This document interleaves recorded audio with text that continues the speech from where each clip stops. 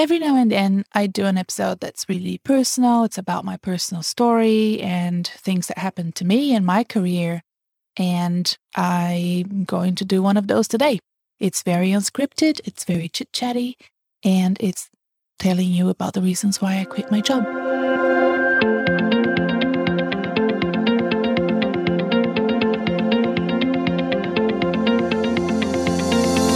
Hi, I'm Renata Bernardi, and this is the Job Hunting Podcast, where I interview experts and professionals and discuss issues that are important for job hunters and those who are working to advance their careers. So make sure that you subscribe and follow, and let's dive right in. Every now and then I do an episode that is very personal. It's about my personal career, what happened to me, and I hope that my experiences and sharing it with you gives you some idea about what to expect or what not to do or what to do. This is one of those episodes. It's very chit-chatty, it's very unscripted, and I hope you enjoy it. I'm going to talk to you about the 3 reasons why I quit my job. When I say I quit my job, I mean I quit working as a full-time executive because, truthfully, I did not actually quit the actual job that I was doing back then. I was made redundant. But what I did quit was job searching and going back into the workforce as a full-time employee working for somebody else. Now, you may have heard my story before. I have done an episode on this. It's scripted on my website because everybody really asks me about it. And I decided that it was better to just share it on the website and on the podcast and make it really easy for people to hear it. I've always wanted to be a career coach. I didn't think I was going to do it so soon in my career. I was 47 when I decided that I didn't want a job search anymore. I'm pretty sure that if I had continued to look for a job, or if I started to look for a job in the first place, that I would have found something. So I'm not bragging about myself. It's just statistically based on, previous experiences and also based on the average time that an executive needs to look for work, especially pre-pandemic. I knew that I would find something in 3 to 6 months' time. I was pretty certain. In fact, I shared in this podcast before that I received a call and I could have gone for a job interview straight away, right after I was made redundant. And I'm not saying I would have gotten that job, but, I was feeling pretty confident that there was a market there for my skills and that I could find something else if I wanted to. I was devastated that I was made redundant. I really enjoyed working with my team and parts of my job, not everything, but parts of my job were really fun and interesting. But I understood the reasons why I was made redundant and I'm at peace with that. I really didn't feel the need to change the announcement. So when you were a senior executive and you are restructured and pushed out of the organization, you have some benefits. You can actually choose what the message is going to be communicated and how you're going to work out. And you can say that, for example, I was given an option to say that I wanted to leave, but that was just not true. And I didn't think I could look my team in the eye and say I wanted to leave because they knew how passionate I was about my work. And also I was very at peace with myself and I'm very straight shooter. So I didn't want to send a different message. So I just decided to own it. I'm glad I did. I think that different people require different exit strategies. And at different times in my career, I've chosen different things. And I know that some of my colleagues left around that time. They may have chosen to do things differently, and that's totally fine. Whatever you decide to do is fine. You can actually work with a coach to make sure what the best solution is for you in terms of maintaining your brand and your reputation. I was just really comfortable with walking out with my redundancy package, and I didn't want to change the comms. I thought the comms was great. I had great support from my boss, excellent support from HR, and I was very comfortable walking out. So I decided to then quit my job. And even for people that really knew me, that was surprising. I think that they felt that it was too soon. A few things made me feel comfortable and confident that I could quit my career as a senior executive or an executive and do my own thing and have my consultancy and coaching. And these 3 reasons I'm going to share with you today. I'm sharing this towards the end of the year because I think that a lot of people at this time of the year start reflecting about their own career paths and what could have, should have, would have happened, should have, if they decided to do something differently. And that's totally normal. Everybody needs to make those internal conversations and reflections from time to time to make sure that they are on the path that they want to be and that they're leading a purposeful life and that they're leading towards their preferred future, not just any future that just happens to them. I don't like happenstance. I don't like serendipity personally. I like to have some certainty about outcomes in my life. I feel more secure. I think it comes from the fact that I'm a migrant, that I've migrated to Australia. And when you do move away from your home country and you have no connections, no money, no nothing, you tend to be very careful with your career, with your future steps professionally and personally into a completely new world. You feel like an alien and you want to settle in and you want to find your footing. So for that reason, I've always wanted to be very confident about what I was doing. And I always knew that eventually I would go back to an entrepreneurial way of living. It's not for everyone. And these 3 reasons why I decided I could give it a go, I think makes all the difference for me. And it could help you if you're reflecting about your own career choices around this time. The first thing that I assessed was this: my risk management analysis for myself and my personal life and finances showed that I could afford to take the risk. Now, I was 47. I'm now 49. I'm turning 50 soon. And I thought, well, you know what? I'm going to give this my very best go, to have my consultancy, to start coaching. And I will give it a few years, a good 3 to 5 years. And if it doesn't work, I will come back into the workforce. Or even if it works, but I'm tired of it and I miss being with people, I will go back. I interviewed a friend of mine, Karen James. She is fantastic. Such an amazing woman. That interview, I will put a link to it in the show notes below. Karen James was a huge influence in a way in my decision to open my own business, because she did that. She left Commonwealth Bank, which is a major bank here in Australia, did her own thing, was very successful doing her own thing for many years. And then she felt like she needed a team again and needed to work with other people and, connect in different ways and challenge herself in different ways. And she's now the CEO of a not-for-profit based in Melbourne. And she has always embraced career challenges and different paths in a very positive and optimistic way. Of course, there are risks. But, I think it's important to do that analysis, and I'd like to do that counterpoint with Karen, because she is, a solo agent and found ways of making it work for her. Whereas for me, frankly, one of the reasons why I felt so safe and secure was because I have a wonderful partner. I'm married, and the dual income and his support for my business have always been paramount to me, and it really enabled me to be able to start a business and not have any income for a while, knowing that he has a secure job and that his income would keep us going while my business was growing. So Andre has always been a great rock for me and incredibly supportive of everything that I've decided to do, frankly. Let's move to Australia. Yes.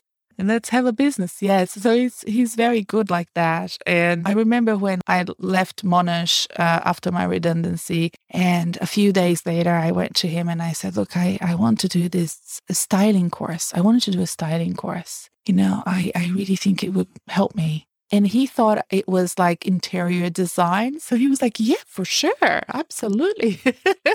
Like whatever you want to do, go do it. And it was, in fact, personal styling. It was about choosing clothes and all of that. And I'm really glad I did it, because I helped some great clients of mine, get ready for pre-pandemic interviews with, choosing clothes and And I've spoken about this in previous episodes as well. That was all I did with that course. And maybe for some personal sort of selfish reasons, I really enjoyed it. But yeah, no, whatever I want to do, he's very supportive. So that's great. But also, Andre and I, our family, we have a somewhat frugal lifestyle. We're not wealthy, but we're not poor. We don't mind living on a budget, and we're used to it. I think migrating to Australia and all of those changes have made us really frugal and good at budgeting and living a lifestyle that's not indulgent, it's not expensive, that's not wasteful. We have simple tastes. I mean, not super simple. We're actually quite urbanoids, and we like to go to concerts and we like to go to restaurants and stuff like that. But we are pretty happy just living in Melbourne and having friends over and not doing much, frankly, watching TV and reading books. That all sort of suffices for us. We're very easygoing like that. We had just sold our house and downsized to a smaller property with a smaller mortgage. We had savings. We had the redundancy package. And the fact that he had his income still going meant that I could grow my business without that stress of making money quickly. That's never a good thing when you're opening a business. And I know that because this is not my first business. So I think that risk management analysis showed that I really could afford to take the risk. And I also had tools already to use because I had my first business. So I banged my head on the wall previously in my 20s. And now in my 40s, with my kids grown up, I have 2 adult sons and the support of my husband. That was pretty good. The second reason why I thought I could quit my job was that I knew that ownership was more important to me than income generation.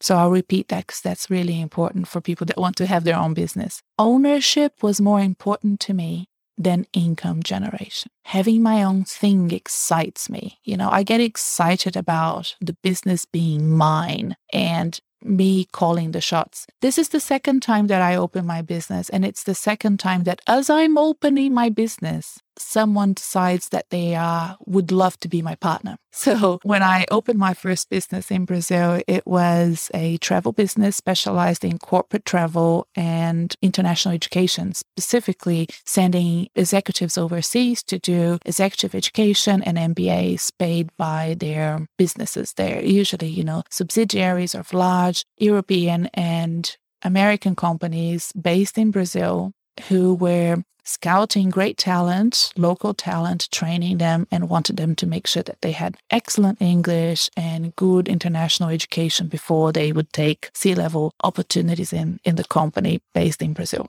I really loved doing it, but I started from the ground up. I was in my early 20s with a young son, and the mother of a friend of mine really wanted to join, and I said no. And that seemed really dumb at the time. I mean, everybody thought it was dumb, but I really wanted the business to be mine, and I wanted to call the shots, and I didn't want to split decision-making with anybody else. And the same happened this time, and the partnership would have been great. I love the people that came on board and suggested that we could partner up, but I still wanted to design the programs and create the business around my lifestyle and around things that I wanted to do. So I decided to say no. And yeah, I think it's really important. And income generation is important to me. And I'm so glad that after 2 years of coaching, I can safely say I'm in a very good spot at the moment. But the ownership was more important, even if I didn't make a lot of money. Just having that experience of running my own thing was what I really wanted to do. But I think this is really important because if you think you're going to open a business and make a lot of money very quickly, that is potentially wrong. It's very rare, and it takes a long time for you to understand the nuances of how the business flow month by month and when things will work well and when they don't. Every day I'm still learning. Every day I'm making my business better. And sometimes my husband asks me, what are you doing? Why are you working so late? And I'm like, I have all these things that I want to do in 2022, I'm usually thinking 6 months ahead, and thinking about what will work well with my clients and what won't. And during this pandemic, it's been nonstop learning because every quarter is completely different from the other. Can you imagine? As a career coach, the employment and unemployment balance has been completely crazy for the past 2 years that I've been coaching. So I'm learning all the time. So that's the second reason. And the third reason is I don't care what other people think. I could not be doing this if I cared what other people think. Now, this is so important because when you are a senior executive and you have been a CEO and you have been a director and you have been considered for other roles as CEOs and directors, then you decide to do a new executive coaching like I'm doing. Some people have an issue with that. Some people will look at me and think, what? What are you doing? And frankly, I don't care what they think. What's important for people to understand is whatever you want to do, you only live once. It is your life. Go do it, right? So if you're trying to please people and you're close to your 40s and 50s, then you need to give that up. It's not going to be good for your mental health. It's not going to be good for your life, for your contentment, for your happiness. So I just think you can do whatever you want to do. If you want to quit your executive career and become a tradie, do gardening, go do it. I know someone who, when I was the CEO of the John Monash Foundation, she was the CEO of another foundation, and she quit and went to TAFE to become a tradie. And I thought that was fantastic. I know someone who went from being an executive to becoming a DJ, and I thought that was great too. I mean, really, like I said, you only live once. And it's not a mid-career crisis. It's just a mid-career pivot. It's changing based on your learnings about yourself and what makes you tick and what makes you happy. And again, like I said in point number 1, if it doesn't work, it doesn't work. And you go back and you do whatever you need to do to go into the workforce again. And that's fine too. It's not one thing or the other. Once you choose a path, it's not like you cannot go back. And I think very early on, I did an episode about this because I want people to feel safe in making decisions and confident. Because if you make decisions and you're insecure, you're already opening up a huge black hole that can sink your dreams and your business into it, right? So don't compare yourself with anybody else. Don't compare your career with any other career. What others think of you doesn't matter. Well, at least it doesn't matter to me. I don't care if I don't make a lot of money. I don't care about my status as an executive. I care about making my clients, make the best out of their careers. That's what really, really moves me and makes me passionate about what I do. I found a way to make a living out of my gift. And I feel like I'm the sort of coach where I have had so many scars and so many experiences career-wise. I have taken note of all of that, recorded and archived it all. Like literally, I have written it down. As you probably know if you've been following me for a while, that I have taken notes of everything that has happened to me, knowing that one day I would come back to those notes and use them. I'm looking at them right now. They're files and files of archives that I have physically, the archives are in front of me and in my computer as well. And I knew that that's what I wanted to do. I care a lot about getting my clients into better jobs. And I feel very lucky and privileged. I think it's a privilege to make those choices, right? And that's something that often I have to discuss with my clients. Can you do it? Because it is a privilege to make those dreams come true. And I'm very lucky that I'm being able to do it. So these are the 3 reasons why I quit my job, that I felt comfortable quitting my job. I made a risk management analysis. I realized that I could afford to take the risk. I knew that ownership was more important to me than income generation, and that I could wait to generate income in time, and it didn't have to be straight away. And even if I didn't make as much money as I was making in the corporate world, that I would be happy and satisfied with my job. And I also didn't care what other people thought about my choices, and that I wouldn't care about comparing myself with others. I was pretty certain and confident about the path that I was choosing for myself. I hope that this has helped you. I listened to Elizabeth Gilbert's podcast. I forget the name. It's something magic, something magic. And it's a lovely series. It's not ongoing. It's a few years old now, but it's a series of episodes where she's talking to creatives and giving them advice, almost mentoring creatives. Every episode is about one creative and she's talking to them and helping them with their craft. And Elizabeth Gilbert, she is very pragmatic as a creative, And I remember her saying in one of the episodes that she had two concepts about how you make choices in your career. One is to be pushed, and the other one is people that push themselves. Either you're pushed or you're pushing yourself. And I had to be pushed. So the redundancy was that big push. If I had to push myself, I would probably have waited a bit more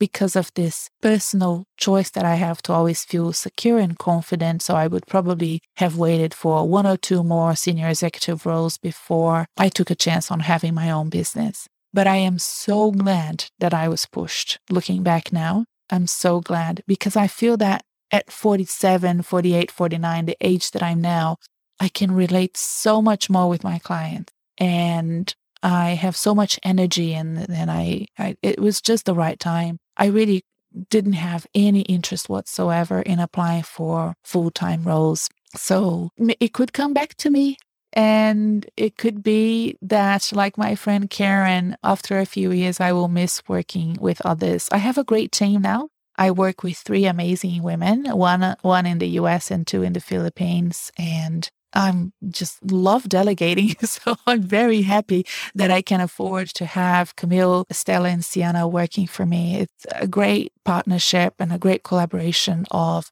someone who owns a business and 3 freelancers, and they're excellent at what they do. So I'm glad to say I already have a small team. And I work very closely with some collaborators, like people from Slate Group, Jeff and Anita and Bill from Transearch, and Jacinta and Donna and Carol and Jen from Watermark, James from the UK, from Talent Predicts. And I love working with those sort of collaborations and other coaches like Michelle Redfern, Susan Colantuano from A Career That Soars.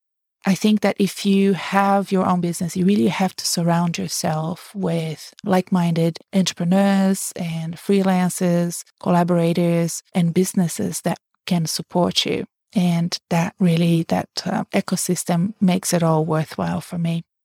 And of course, having you, the listeners, it's just so fantastic. Like every day, I get amazing feedback from my listeners, from my clients. I feel the love, I feel the energy, and it's really important to me to have that connection with you. So thank you so much for listening to this episode. Very chit-chatty, unscripted, like I said.